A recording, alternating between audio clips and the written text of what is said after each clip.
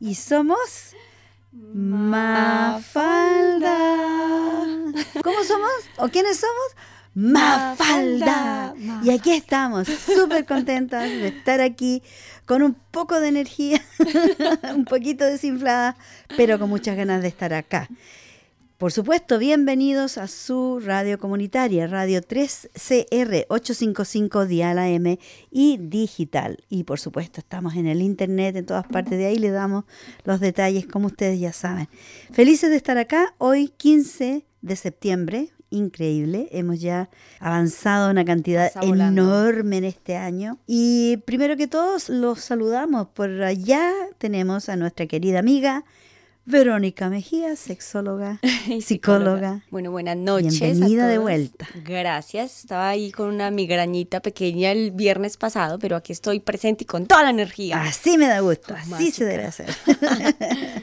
Y por acá también su amiga de siempre, Vicky Ferrada, saludándoles y dándoles la muy bienvenida a este programa. Siempre un programa especial porque siempre estamos celebrando algo que pasa en el mundo. Celebramos las cosas buenas y también mencionamos las cosas que no son tan buenas. Por ejemplo, lo que ha estado sucediendo a nivel mundial, unas tragedias enormes, ¿cierto? De problemas de huracanes, de gente que padece las inclemencias del tiempo. Y hay gente que todavía no cree en el cambio climático. ¿Qué te parece? Ay, Dios mío, es que mejor dicho, ni hablemos de ese sujeto. No, pero sabes tú qué divertido, porque yo escuchaba el otro día, y disculpen los oyentes que nos vamos a enfocar 2 minutos en este hombre tan desagradable, pero igual. Escuchaba que él decía, ay, venga el cambio climático, que necesitamos calor, tenemos frío. Y sabes tú que a la semana después tenía temporales, tenía hasta una mansión que tenía en la playa o en una isla, no sé dónde, en Hawái, totalmente destruida. La estaba vendiendo en 28 millones, luego la bajó a 16 millones y ahora luego va a tocar en 2. Y luego la Pachamama se la llevó por nada. Se la llevó gratis. Gratuita. ¿Te das cuenta? Yo digo, no hay que escupir al cielo porque estas cosas suceden. Estaba llamando, él pidió al universo que le mandara cambio climático y mira, lo tuvo ahí, le pegó porque, bueno, él es tan millonario que una mansión pequeña así, solo de 28 millones, no le hace ni una mella, pero igualmente, de todas maneras va nuestra compasión, un cariño enorme a todas las víctimas de todas las inundaciones, porque de verdad Cuba ha sufrido, todas las islas en el Caribe han sido arrasadas por estos huracanes que uno detrás de otro, y aún así no creen que algo está sucediendo, que el clima está cambiando, que por decir, no sé si tú escuchaste la semana pasada cuando explicaba cómo se producían los huracanes. Por la temperatura del mar que sube, la temperatura del agua crea estos tremendos huracanes y a veces estos tornados.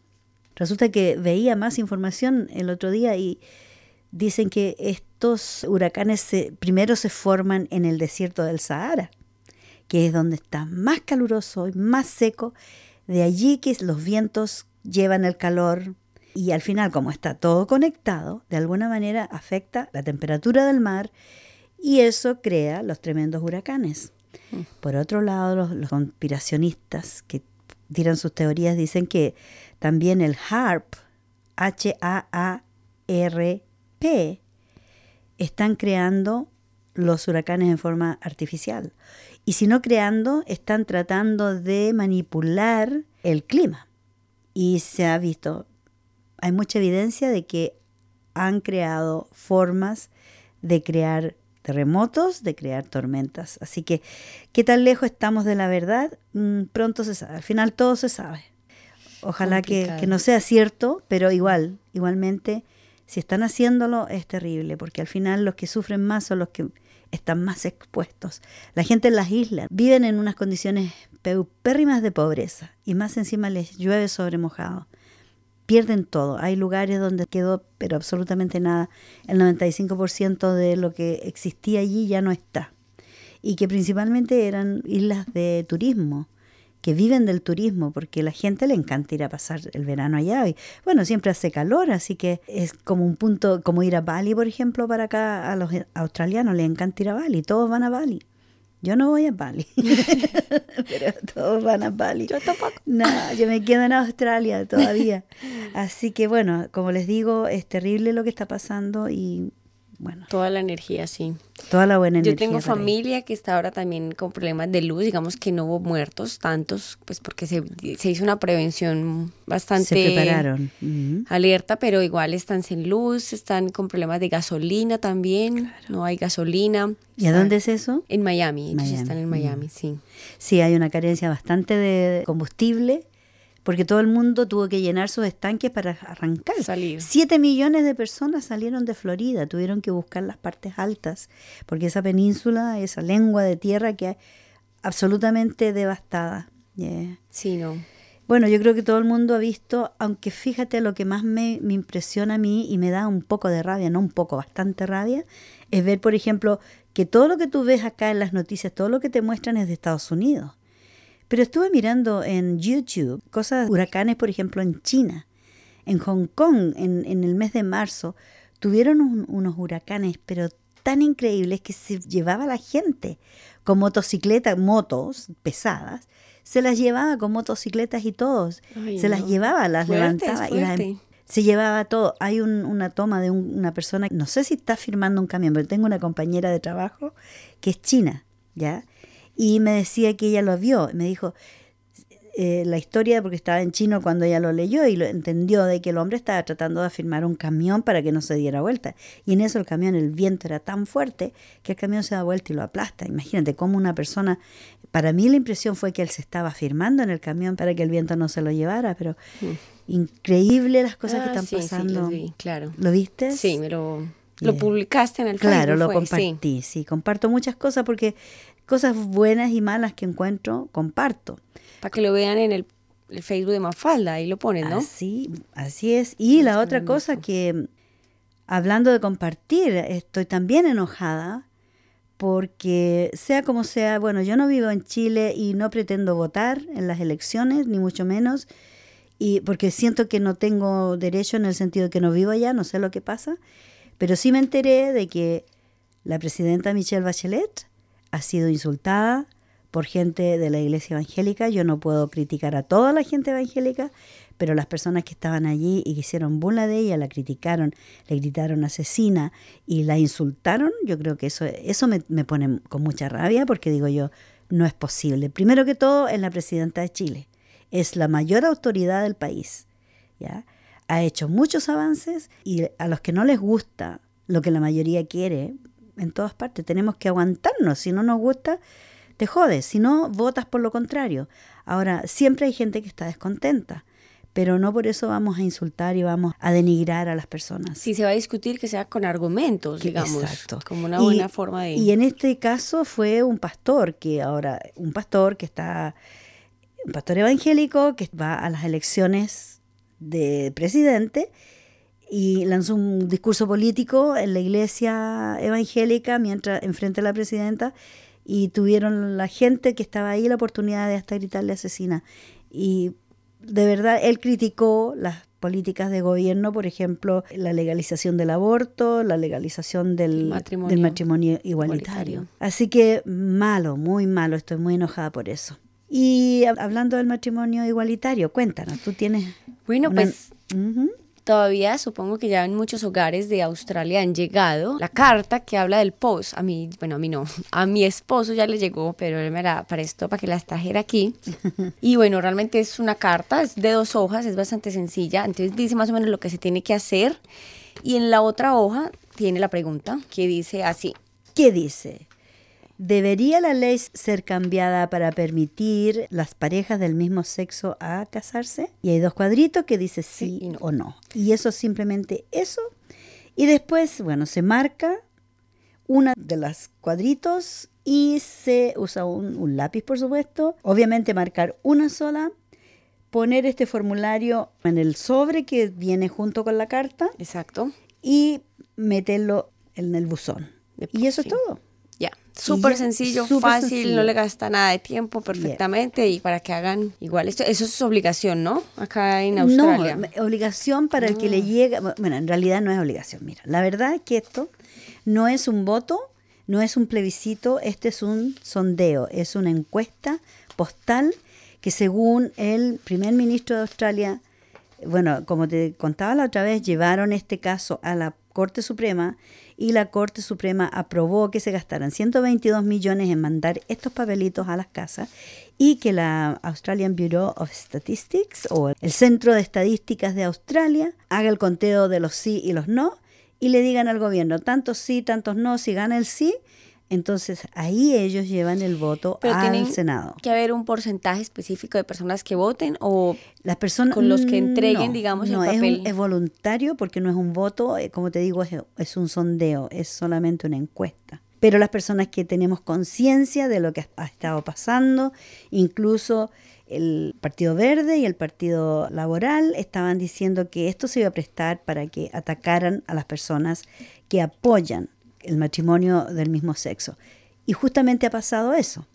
Han habido enfrentamientos, han habido marchas, golpizas a personas que apoyan el sí, y eso no es justo, porque si dicen que todos tenemos derecho a una opinión, no tendría por qué darse este tipo de situaciones. Y incluso hay el caso que salió en todas las noticias, lo encontramos hace poquito, donde el primer ministro tuvo que hablar respecto a una iglesia de acá de Victoria que canceló la boda de una pareja porque ellos expresaron que el matrimonio entre personas del mismo sexo estaba actuando dentro de sus derechos. O sea, ellos estaban apoyando a personas del mismo sexo a casarse. Entonces, la novia de 26 años y el novio de 25 años de edad en Ballarat tuvieron planes, y estos planes de boda fueron totalmente arrancados por la iglesia local, la iglesia presbiteriana, porque la novia publicó en su Facebook que ella estaba de acuerdo con el matrimonio igualitario. Y en la promoción de la encuesta postal sobre el matrimonio entre personas del mismo sexo, el primer ministro, ha animado a todos los australianos a tener su opinión libre y respetuosa. Y es así como también él defendió el derecho de esta iglesia de negarse a casar a esta pareja debido a sus puntos de vista. Bueno, él de todas maneras ha sido presionado sobre si la pareja había pagado una pena simplemente por hacer lo que él como primer ministro había animado a la gente. Él está diciendo, yo apoyo el sí, pero yo no puedo dictaminar nada sin el resultado de esta encuesta. Entonces él está diciendo, yo y mi esposa vamos a votar por el sí, pero yo quiero que todos tengan la libertad de hacerlo. Y sin embargo, esta iglesia está penalizando a esta pareja porque ellos abiertamente están diciendo vamos a votar por el sí, y la iglesia dijo no, si ustedes votan por el sí, nosotros no los vamos a casar. Se contradicen. Y según el primer ministro, legalmente pienso que tienen razón de que la iglesia tiene la prerrogativa de decir que no, si es que quieren, porque ellos son dueños de su iglesia, lamentablemente. Sí, pero no porque a ellos les guste y vayan a apoyar el sí, no da para pie para que ellos no se casen. Uh-huh. Bueno, leía otro artículo de un obispo. Que sí le gusta. No, este otro caso, que de un obispo que afirmó, no sé si lo entrevistaron o salió en Facebook, que afirmó que él, aunque supiera que había abuso de niños, nunca lo denunciaría a la policía. No te puedo creer. Créeme. Ay, Dios. Sí, mira. Yo pensé que era una buena noticia. Como otro pastor, vamos a hacer una recopilación de cositas, de yayitas, como decimos los chilenos, donde también dijo que, y lo puso en Facebook, este sí que es un hombre que lo puso en Facebook, un pastor que él tuvo una revelación, que le preguntó a Dios, 62 años este hombre, y le preguntó a Dios qué podía hacer y bla, bla, bla, y Dios le dijo que para solucionar todos sus problemas se tenía que casar con una niña de 12 años. Eso le iba a arreglar todo, pero que él no iba a consumar su matrimonio hasta que ella tuviera 18 años.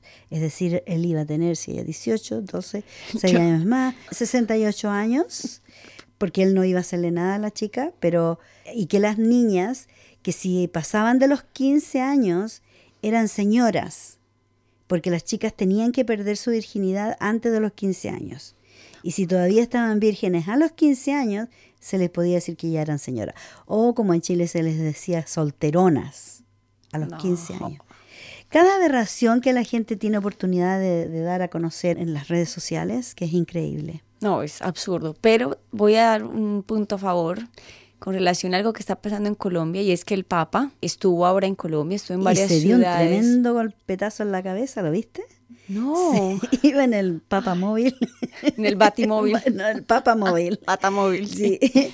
Iba arriba y de pronto no sé qué pasó, que hubo un hoyito en la calle o something, y se dio un cabezazo al pobre, se dejó un tremendo moretón. Un tremendo moretón y la ceja partida.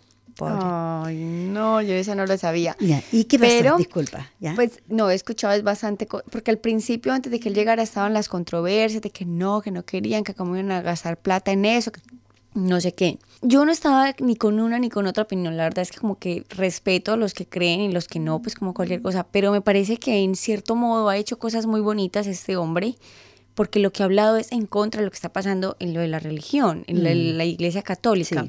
Sí, pidiendo, por ejemplo, perdón, hablando de la familia, del valor de las mujeres, o sea, de cosas muy chéveres que ha dicho en sus discursos en Colombia que me parece como que vale la pena escuchar de cierta medida, porque está cambiando un poco la iglesia, de que no tiene que ser mujeres en la casa y hombres afuera, con esos cuentos machistas y esos cuentos de que el amor, habla del amor en general, desde las relaciones heterosexuales como homosexuales, las permite, dice que no es necesario casarlas, pero si dos personas se aman, está permitido, o sea, claro, el amor no tiene barreras. Exacto, simple. Y creo que en cierta medida está atrayendo mucho a los jóvenes y me parece chévere. Sí, yo creo que ha sido el papa más vanguardista que hemos tenido hasta ahora. Sí. Lo que sí no estoy de acuerdo, por ejemplo, que si va a Colombia tiene que pagar todos los gastos, que si va a Chile no sé cuántos millones iban a gastar en recibirlo, mucha plata. Cuando el Vaticano es el país más rico del mundo, porque es un país prácticamente, ellos tienen riquezas increíbles, ellos podrían subsidiar por lo su menos propio una hogar. parte, por lo menos, No, como que sea todo. Si él va allá y hace sus viajes, así como tienen para tener tremendas iglesias y tienen oro y los cáliz y todo eso, tienen riquezas que se llevaron de Latinoamérica, discúlpame, pero es la verdad. Entonces, que la gasten también allá, no que lleguen y que tienen que recibirlo y darles de todo, no estoy de acuerdo. Sí, en eso también te apoyo, pero creería que en un término medio, digamos, miti, para que sea más equilibrado la cuestión. Digamos, los que quieran que vaya, pues bueno, entonces paguen una parte y ellos los que también quieren que paguen. vaya. Los que quieren, por claro. supuesto, porque eso está saliendo desde los impuestos de nosotros, que mucha gente no quiere. Y hablando de Latinoamérica, vamos a cambiar un poquito el tono. ¿Qué está pasando? Estamos celebrando un montón de independencia. Ahora independencia entre comillas, porque de verdad ningún país es independiente en estos momentos. Todos dependemos de alguien. Aquí en Australia dependemos de Gran Bretaña. Bueno, así suma y sigue. Pero hoy día, precisamente hoy, hay varios países que están celebrando su independencia y vaya un abrazo gigantesco para ellos. Nicaragua, 194 años, el 14 y el 15. Honduras, 194 años de independencia, el 15, hoy día están de aniversario, de aniversario, Honduras, El Salvador, Nicaragua, Costa Rica, Guatemala y México.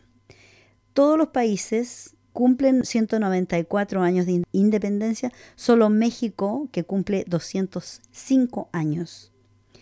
Y de ahí viene Chile, que cumple el 18 de septiembre, que este fin de semana las fiestas van a estar que arden, cumple 205 años también.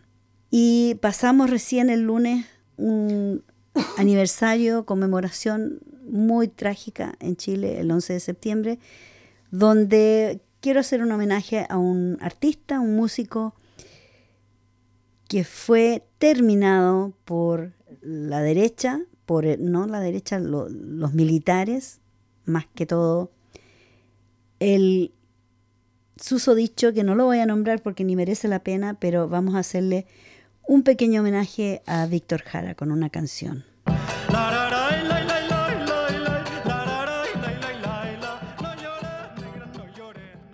Y aquí estamos de vuelta en su programa Mafalda.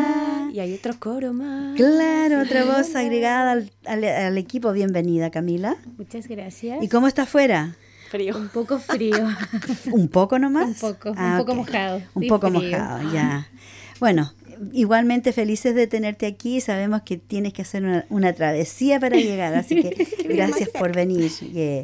Bueno, yo les estaba contando de que tengo una historia para contarles que da mucha enseñanza, ¿ya? Y es acerca de cómo lo que hacemos en este momento nos puede traer consecuencias ya sea positivas o negativas en el futuro. Esta es una historia. Se desarrolló en Polonia y es una historia real. Un estudiante universitario de 18 años, quien era huérfano, no tenía dinero para pagar su universidad. Al no saber a quién recurrir por ayuda, se le ocurrió una brillante idea. Con un amigo decidieron hacer un concierto en el campus para reunir dinero. Decidieron hablar con el gran pianista de la época, Ignacy Paderewski. Su manager, el manager de Paderewski, exigió que estos jóvenes le dieran un depósito de seguridad de $2,000. Hicieron un acuerdo y los jóvenes empezaron a trabajar duro para hacer de este concierto un gran éxito. El gran día llegó, pero desafortunadamente ellos no pudieron vender suficientes tickets. Reunieron un total de $1,600. Muy frustrados fueron a ver a Paderewski y le explicaron su problema. Le dieron la totalidad de los $1,600 y un cheque por los $400 restantes y le prometieron que honrarían ese cheque lo más pronto que pudieran.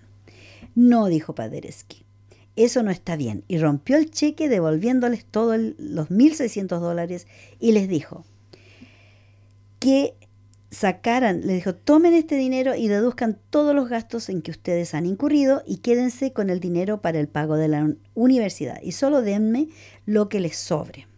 Los jóvenes, por supuesto, se sorprendieron mucho y le agradecieron profundamente. Este fue un pequeño acto de bondad que relativamente marcó a Paderewski como un gran ser humano. ¿Por qué debía él ayudar a dos personas que ni siquiera conoció? Todos en algunos momentos de nuestras vidas nos encontramos con situaciones como estas y muchos de nosotros pensamos, si los ayudo a ellos, ¿qué pasaría conmigo? Generalmente esa es la primera pregunta. La gente realmente grandiosa es la que piensa, si no los ayudo, ¿qué les pasaría a ellos? Ellos no lo hacen esperando algo a cambio. Ellos lo hacen porque sienten que las cosas más correctas es ayudar al prójimo. Continuando con la historia, muchos años más tarde, Paderewski llegó a ser el primer ministro de Polonia. Fue un gran líder, pero desafortunadamente cuando la Guerra Mundial comenzó, Polonia fue destrozada. Había más de 1,5 millones de personas muriendo de hambre y sin dinero para alimentarlos. Paderewski, que no sabía a quién recurrir por ayuda, y contactó a la Administración de Ayuda y Comida de los Estados Unidos. El jefe allí era un hombre llamado Herbert Hoover, que años más tarde pasaría a ser el presidente de los Estados Unidos, que todos conocen al presidente Hoover. Hoover acordó ayudar y rápidamente envió barcos con toneladas de grano para alimentar la hambrienta gente de Polonia. Se previno una gran calamidad. Paderewski, aliviado, decidió cruzar el océano y personalmente agradecer a Hoover. Cuando Paderewski empezó a agradecer a Hoover por su noble acto de caridad, Hoover rápidamente lo interrumpió y le dijo, «Usted no debería estar agradeciéndome a mí, Mr. Primer Ministro. Puede que usted no se acuerde, pero algunos años atrás usted ayudó a 2 estudiantes a terminar su carrera y yo fui uno de ellos». ¿Qué les parece? El mundo es un lugar maravilloso. Como dicen, what goes around comes around. Todo lo que va se devuelve. No sé, no me acuerdo cómo se dice. No sé, pero es algo así. La ley de karma. Sí. Como digo, esta es una historia verdadera que sucedió en la Universidad de Stanford en el año 1892. Wow. ¿Qué les Increíble. parece? Es importante saber que uno da sin esperar nada a cambio, pero que la vida y es como el efecto mariposa. Claro. De alguna manera, lo que uno hace como reacción, si es algo positivo, en algún momento va a reaccionar de forma positiva. La ley de causa y efecto. Y lo que llaman también el karma y el dharma. Yeah. La acción y la reacción. Tú haces una acción y esa acción va a tener una reacción. Exacto. Muy bonita historia. Es lindo ver cómo las personas pueden trabajar sin pedir nada a cambio, en verdad, solamente por sentir que tú puedes ayudar a alguien. En verdad, de repente, tal vez para ese pianista en ese momento no era nada. era una plata simbólica, pero para ellos era terminar un año universitario, Claro. que tiene un valor inmenso. Inmenso. Imagínate, llegó a ser el presidente de Estados Unidos. ¿Qué te parece? Excelente. Bueno, Verónica nos trae un tema súper importante hoy día que vamos a pasar ya de lleno, porque la hora aquí se nos va súper rápido. Empiezo a grabar, que no me pase lo de la otra vez. Bueno, hoy vamos a hablar de un tema que, como siempre, me han preguntado varias personas que siguen mis páginas, y es un tema que pasa mucho, y son los celos. Celos, malditos celos. Bueno, ¿ustedes saben qué son los celos? ¿Qué definición tienen por celos? A ver, quiero escucharlas. Ay, no sé. Yo creo que los celos no son parte del amor, sino de la inseguridad. Claro, y ¿Cierto? creo que también los celos son algo un poco que se te va autoimponiendo en la vida, como de repente uno ve que alguien tiene celos y de repente uno siente celos, como que recuerdo como cuando era niña, como que tener celos era como demostrarle a tu pololo o a tu pareja, porque pololo es, bueno, es el boyfriend, claro. el novio Sí. en Chile, demostrarle que uno lo quiere, como que de repente tú veías en las series que, ella está celosa, ella me quiere. Claro. Exacto. O Bueno, como el que te quiere te aporrea, que es una mentira pero Bueno, garrafal. total. ¿Cierto? Bueno, los celos se definen es una respuesta emocional que surge cuando una persona percibe una amenaza hacia algo o considera de algo propio. Iniciemos por ahí. O sea, creemos que la otra persona es nuestra pareja, y que por ende no tiene la posibilidad de estar ni viendo ni nada de esas opciones, ¿cierto? O también se describe como celos, como la sospecha o inquietud ante la posibilidad de que la persona amada preste atención a favor de otra. Ahora, hay ciertos rasgos de los celos. Está el celo, que es como normal, porque todos por naturaleza tenemos algo de celos en cierto momento en nuestra vida, pero son celos que los convertimos como en retos también, porque no solamente tenemos que tener en cuenta que los celos son solo de parejas, sino ahí tenemos celos laborales, tenemos celos con el hermano, que a veces tiene ciertas cosas y otras no. Entonces a veces eso se convierte en un reto para decir, bueno, tengo celos de esta persona por esta situación, así que me esfuerzo más para ser mejor en ciertas otras. Entonces eso puede, digamos, de cierta manera, volverse una ventaja. Yeah. ¿En qué momento se vuelve, digamos, un problema los celos? Cuando se convierte en una patología o algo que se llama celopatía, que así se describe, y es cuando definitivamente no es capaz de controlar eso y empieza a imaginar cosas que no están pasando realmente y las exagera. Y ahí es donde se vuelve una persona celópata. Entonces, tienen siempre una cuestión de una relación como de venganza con la otra persona, porque siempre está en persecución. O de competencia. O de tal vez. competencia. Uh-huh. Y las características que tiene una persona así, ya se las voy a decir, tengo por aquí el pastel, hay tres formas, digamos, de una persona celópata en manipular a una persona. Una es como el perseguidor, que constantemente la está persiguiendo como un policía. ¿Qué estás haciendo? ¿Para dónde vas? ¿Con quién vas? No sé qué. Controlador. Está el salvador, que es como buscando resolverle todo a la otra persona para que la otra persona se vuelva dependiente de una persona. Sí. Entonces, no, dale, yo te consigo la plata, no, ven, te quédate en la nada, casa. sí. Exacto, y la otra persona después se acostumbra a eso y después no se puede liberar. Porque no es independiente, como tú dices, la adiestra a depender. Exacto, y ya cuando, digamos, en esas dos no aplica, se convierte en la víctima. Entonces se hace el sufrido, es que tú no me quieres, es que no sé qué, o se pone como el afectado de la situación. Entonces, Pobre es que te víctima. celo, es porque Porque te amo. Exacto, que es muy común lo que decía, por ejemplo, Camila. Ahora, hay ciertos, digamos, patrones o ciertas cosas que podemos identificar desde antes de una relación, que podríamos decir, alerta, esta persona puede ser muy celosa y, bueno. Y lo encubre muy bien. Claro. Uno es que siempre quiere saber dónde estás todo el tiempo, siempre con quién vas, no sé qué, todo el cuento. Otro es que se enfada cuando estás con gente, y más cuando son personas del sexo opuesto. Entonces, por ejemplo, que te llama y tú le contestas y escucha de pronto una voz de un amigo de tu trabajo y ya pone celos, que quién es ese, que quién está, que no sé qué, y arma pues el super drama. Otro es que te estructura como la rutina y qué es lo que tienes que hacer. Entonces, que haces esto, después esto, y a la hora esto, y tienes que entrarte a esta hora. Mejor dicho, como si uno fuera un niño chiquito que tiene que entrarse a tal hora a dormir y a comer, etcétera. Nos controla absolutamente todo con la intimidad. Y ojo, chicas y chicos también, que esto pasa muy comúnmente con las redes sociales, y es que tenemos la clave y la contraseña de nuestra pareja. Eso es algo privado, eso no se comparte con la pareja. Así es. Ni siquiera el celular es privado, es tuyo, y no tiene por qué él estar ni mirándolo ni nada. En eso está basado también la confianza. En la ropa, en que no te puedes vestir que con falda, que no te puedes poner el escote, que no puedes salir hacia la calle, que solamente conmigo, etcétera, etcétera. Nos están controlando lo que es parte de nuestra personalidad y la intimidad. Te critica constantemente. Eso lo hace por dos motivos. Uno, para hacerte sentir, lo que decíamos ahorita, muy independiente de ti, de que no vales nada, más o menos, y que necesitas de mí. Y también como criticando las amistades, entonces habla mal de tu familia para que te alejes de todo eso y le veas el malo y solamente dependas de esa persona. Controla tus amistades, no permite que tengas ni amigas ni amigos, que porque no, que esas son unas chicas fáciles, que no, que ellas no son buenas amistades para ti, etcétera, etcétera.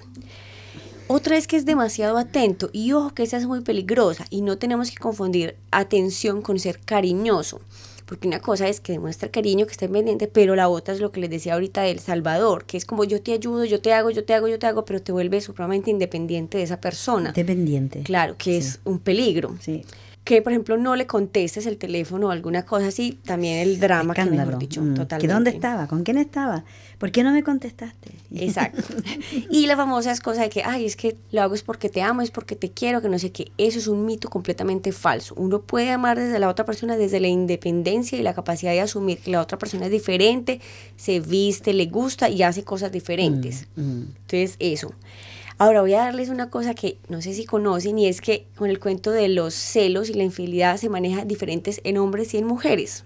Por ejemplo, esto me sorprendió a mí mucho, aunque lo sabía hace ya muchos años, pero lo volví a leer mientras estudiaba.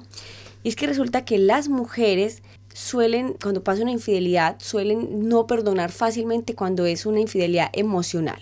O sea, que el hombre se enamore de otra mujer, a diferencia de los hombres que les cuesta más perdonar y celan más en el sentido que la mujer tenga relaciones sexuales físicas con otro hombre. ¿Sí me entienden? Entonces, porque eso va muy desde la biología. Resulta que las mujeres queremos asegurar los recursos y el compromiso que tiene el hombre con ella y sus hijos. Así que si el hombre se enamora de otra, se convierte en una amenaza a la otra mujer porque se va a ir y no va a poder como tener, digamos, evolutivamente hijos, etcétera, para cuidarlos y protegerlos, que él es el que va a ayudar, digamos, a mantener esa situación. Y yo te quiero hacer una pregunta antes que sigas. Dime. ¿Qué sentido tiene de que una mujer se quede en una relación con un hombre que se enamora de otra mujer? Mira, es completamente cierto, claro. Si él se enamora de otra mujer es porque la relación no estaba funcionando desde mucho tiempo atrás, así que vale la pena asumir eso, tener la capacidad de autoestima de decir, bueno, listo, lo dejo ir, que ya esté con ella, etcétera, etcétera, y yo tener mi vida, digamos, común y corriente. Yo creo que eso sería lo más claro, correcto de hacer, como te dijera, por la decencia, la dignidad de la persona. Claro, estoy totalmente de acuerdo. Lo que yo digo es cuando me refiero a esto, es como que está marcado desde la evolución, que duele más, nos duele más. Mejor dicho, supongamos que tu pareja, hombre, digamos, viene a ti y te dice, mira, me acosté con Susanita. Se dice que es más fácil que una mujer perdone esa infidelidad a que él te diga, es que me enamoré de Susanita, que es la diferencia. A nosotras las mujeres nos cuesta más perdonar o asumir una infidelidad cuando está vinculado a sentimientos, a diferencia del hombre que es algo físico. Yo le puedo decir, ay, es que ese man me parece tan lindo, me trata mejor y me gusta y me enamoro de Pepito. A él de pronto no le va a dar tan duro, pero que yo le diga a mi esposo, a mi pareja, no, es que me acosté con Pepito, el orgullo de hombre le va a afectar mucho más porque lo que pasa con él es garantizar la paternidad, que es desde la evolutiva, que está desde el hombre, que es diferente. Entonces eso es una característica interesante porque asumimos que, aunque las mujeres sabemos que somos más emocionales, nos cuesta que el otro vincule sentimientos con otro, a que cuando el hombre ve que una mujer se acuesta con otra, digamos, sexualmente hablando, duele mucho más. ¿Sabes que yo encontré una definición del amor? Cuéntame. Que yo creo que esto de los celos tiene mucho que ver con qué definición tenemos del amor. Cuando hay una pareja, cuando empieza una pareja, yo creo que ellos deben definir sobre qué está basada esa relación. Y me gustó mucho esto, y viene de un hombre, una definición del amor que dijo, es la decisión de trabajar activamente por la libertad de otra persona para elegir lo que hace con su vida, aunque no me incluya.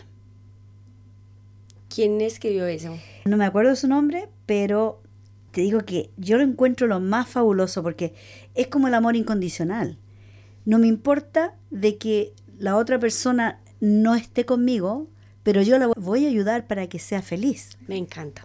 ¿Cierto? Voy a buscar, mira, lo voy a buscar. Claro, te voy a decir otro, no A sé, ver. creo que no es el mismo, pero Ya. es diferente, que es un psicólogo, se llama Fritz Perls, es alemán, con el cuento de la Gestalt y del cuento humanista, que dice así, bueno, no lo voy a decir textual porque no me lo sé, pero es como una oración para mí, que dice así, tú eres tú y yo soy yo. Yo no vine a este mundo para complacer tus expectativas, tú no viniste a este mundo para complacer las mías. Si en algún momento de la vida nos llegamos a encontrar, será maravilloso. Si no, no podrá remediarse. Falta de amor a mí misma cuando en el intento de amarte intento cambiarte. Falta de amor hacia ti cuando en el intento de amarme intentas cambiarme. Tú eres tú, yo soy yo. Más o menos es, ay, me la sé, güey. Ahí está para que la pongan en Facebook. Bueno, mira, el amor verdadero no es posesivo. Exacto. Y si no hay amor, si no hay libertad. Correcto. Porque el Claro. control y el tratar de controlar a la otra persona, eso ya es posesión. Porque la persona se cree que posee a la otra persona, que es dueña de su vida, que es dueña de sus acciones. Exacto. Y por eso yo digo, el amor verdadero es ese que deja a la otra persona libre. Por último, si tiene que irse, que se vaya y que sea feliz. Correcto. Porque si se tiene que ir, se va a ir igual. Se va a ir igual. Sí. Pero hay personas que no aceptan esa situación, porque está contigo, por lo tanto, te merece respeto o loyalty. Tiene que estar amarrada a ti esa persona porque hizo un compromiso contigo y de por vida. Sí. Ya los de por vida no existen.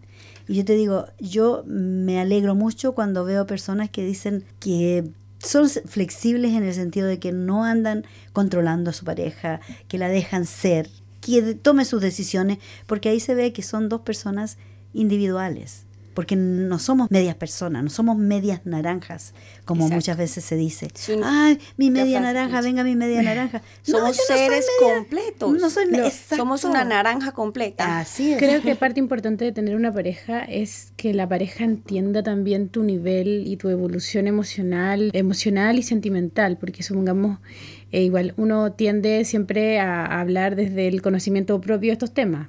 Supongamos, obviamente yo lo veo desde mis parejas y en realidad, no sé, hay veces que pasa, personalmente me pasó que yo me sentía muy evolucionada a nivel de celos y en verdad tenía plena libertad porque yo sentía que yo confiaba tanto en él y yo sabía tanto que era lo que yo quería y lo que estábamos haciendo, que nunca fui posesiva. Y él venía de una evolución emocional muy distinta, entonces para él lo que yo hacía era como dejarlo libre. Y también un modo, bueno, que también encierra también el machismo y todos estos temas, Sí. obviamente él me engañaba, sin que yo me diera cuenta. Y en cierto modo era como él se sentía como menos desprotegido, siendo que a él le hubiera gustado que yo hubiese sido loca. Porque al final eso es, como que hay una cosa, una dualidad muy, muy extraña. Sí. El hombre poco evolucionado emocionalmente goza del celo de la mujer. Y eso enferma una relación. Claro, Total. es tóxica. Mira, hay una analogía que hizo este mismo hombre que te digo que lo vi que hizo la definición del amor, que no es de él, pero la repitió de un filósofo antiguo, que él dice que en la India hay un condimento que se hace de hongos, de mushroom, de callampas, y estos hongos se muelen muy finitos, y es un condimento muy especial en la comida hindú. Entonces, este condimento se pone, pero muy poquitito, o se podría comparar los celos con este condimento. Porque si tú le pones un poquitísimo, chiquitito a la comida, le da un sabor fabuloso. Pero si se excede, Le pones un poquito más, intoxica. Si le pones mucho, mata. Entonces eso es lo que él dice. Los celos es igualmente, porque a veces para jugar, como que un poquito de celo, así como para ponerle un poquito de sabor a la relación. Y porque pero es algo un natural. poquito así de celos, porque dice, bueno, porque está mirando a otro, pero me elige a mí.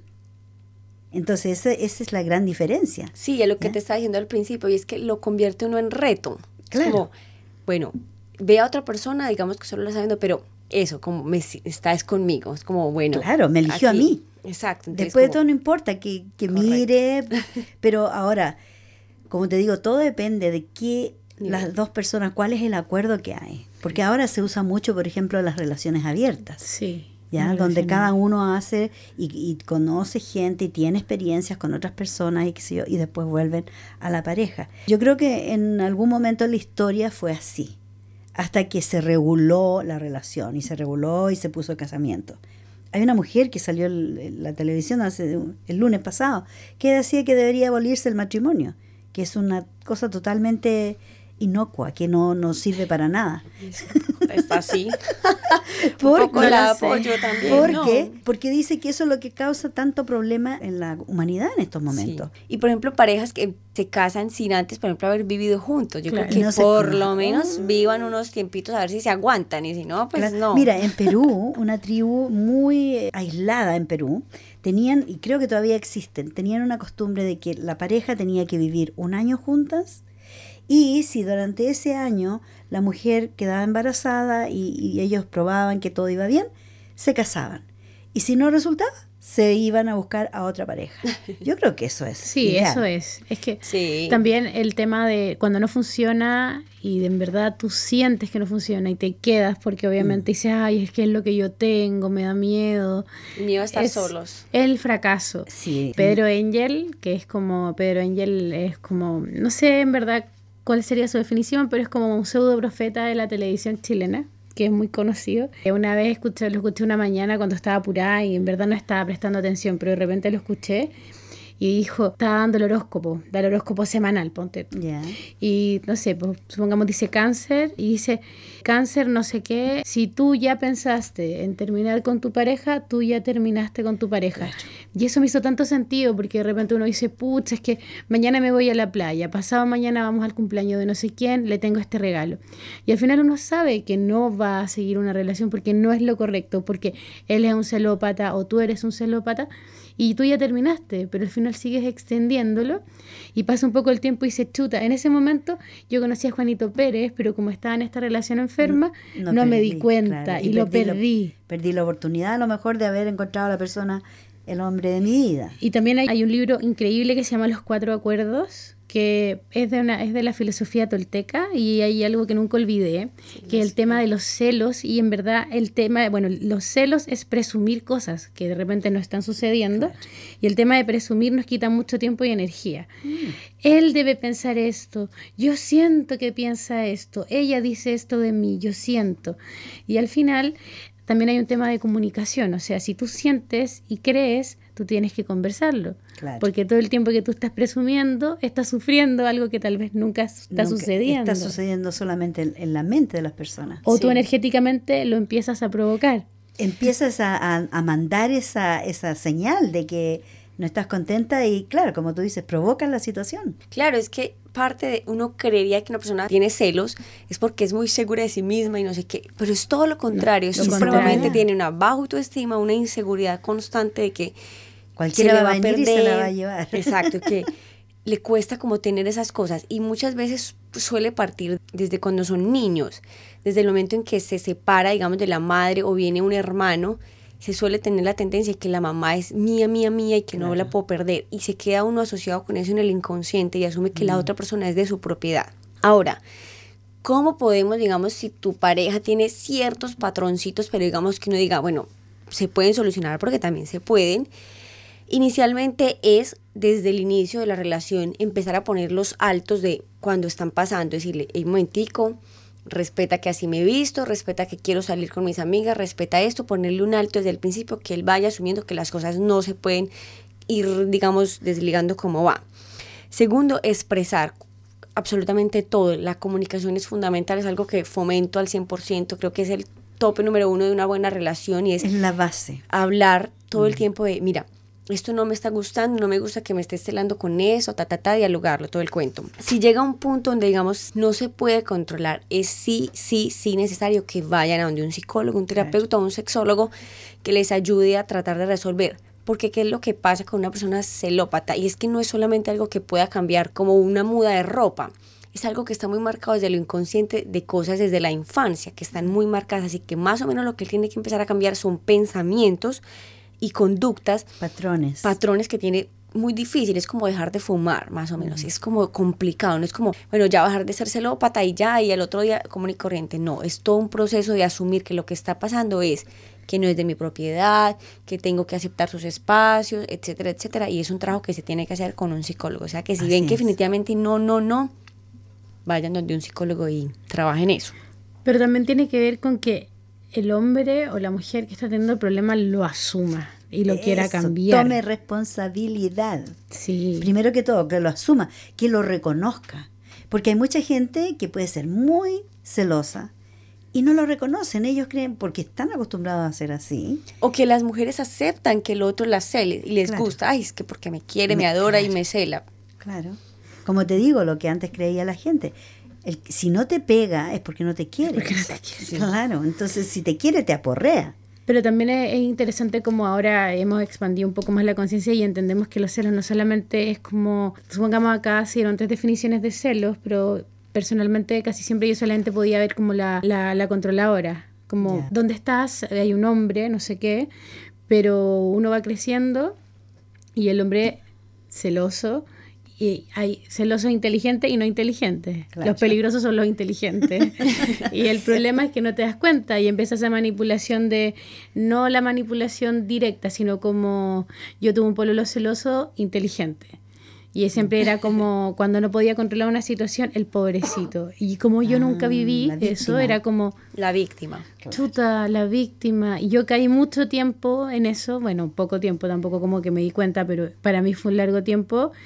Y un día me recuerdo perfecto, porque esta fue mi última relación. Es que bueno, espero, hola, le mando saludos. El Australiano por ahí. no era australiano, era chileno. Pero bueno, él es muy manipulador, tiene esos controles raros.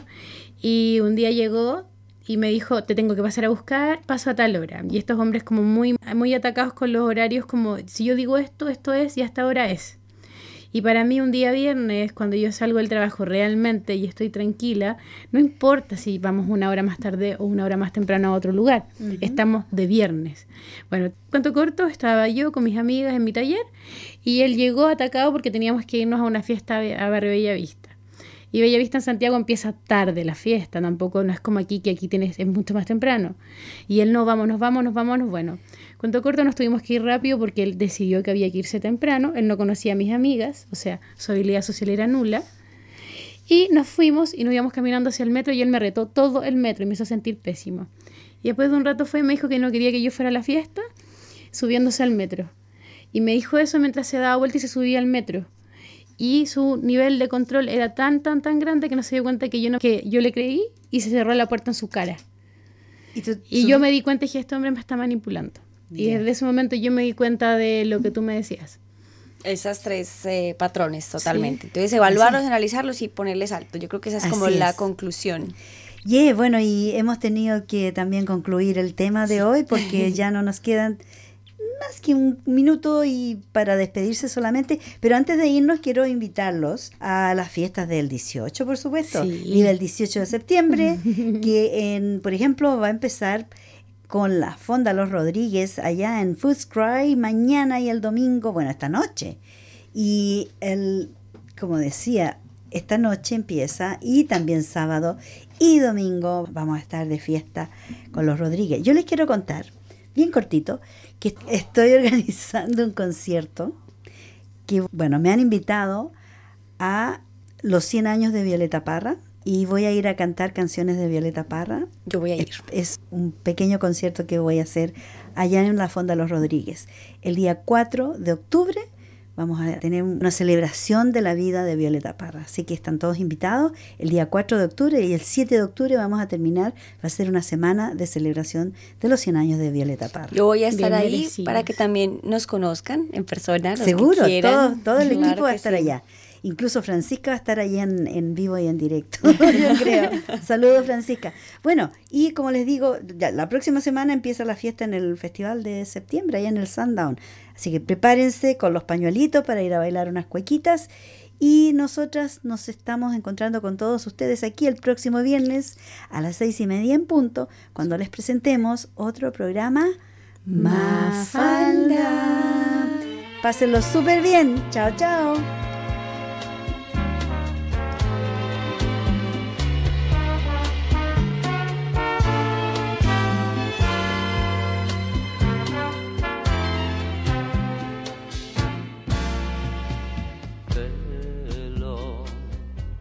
ya ves lo que has hecho.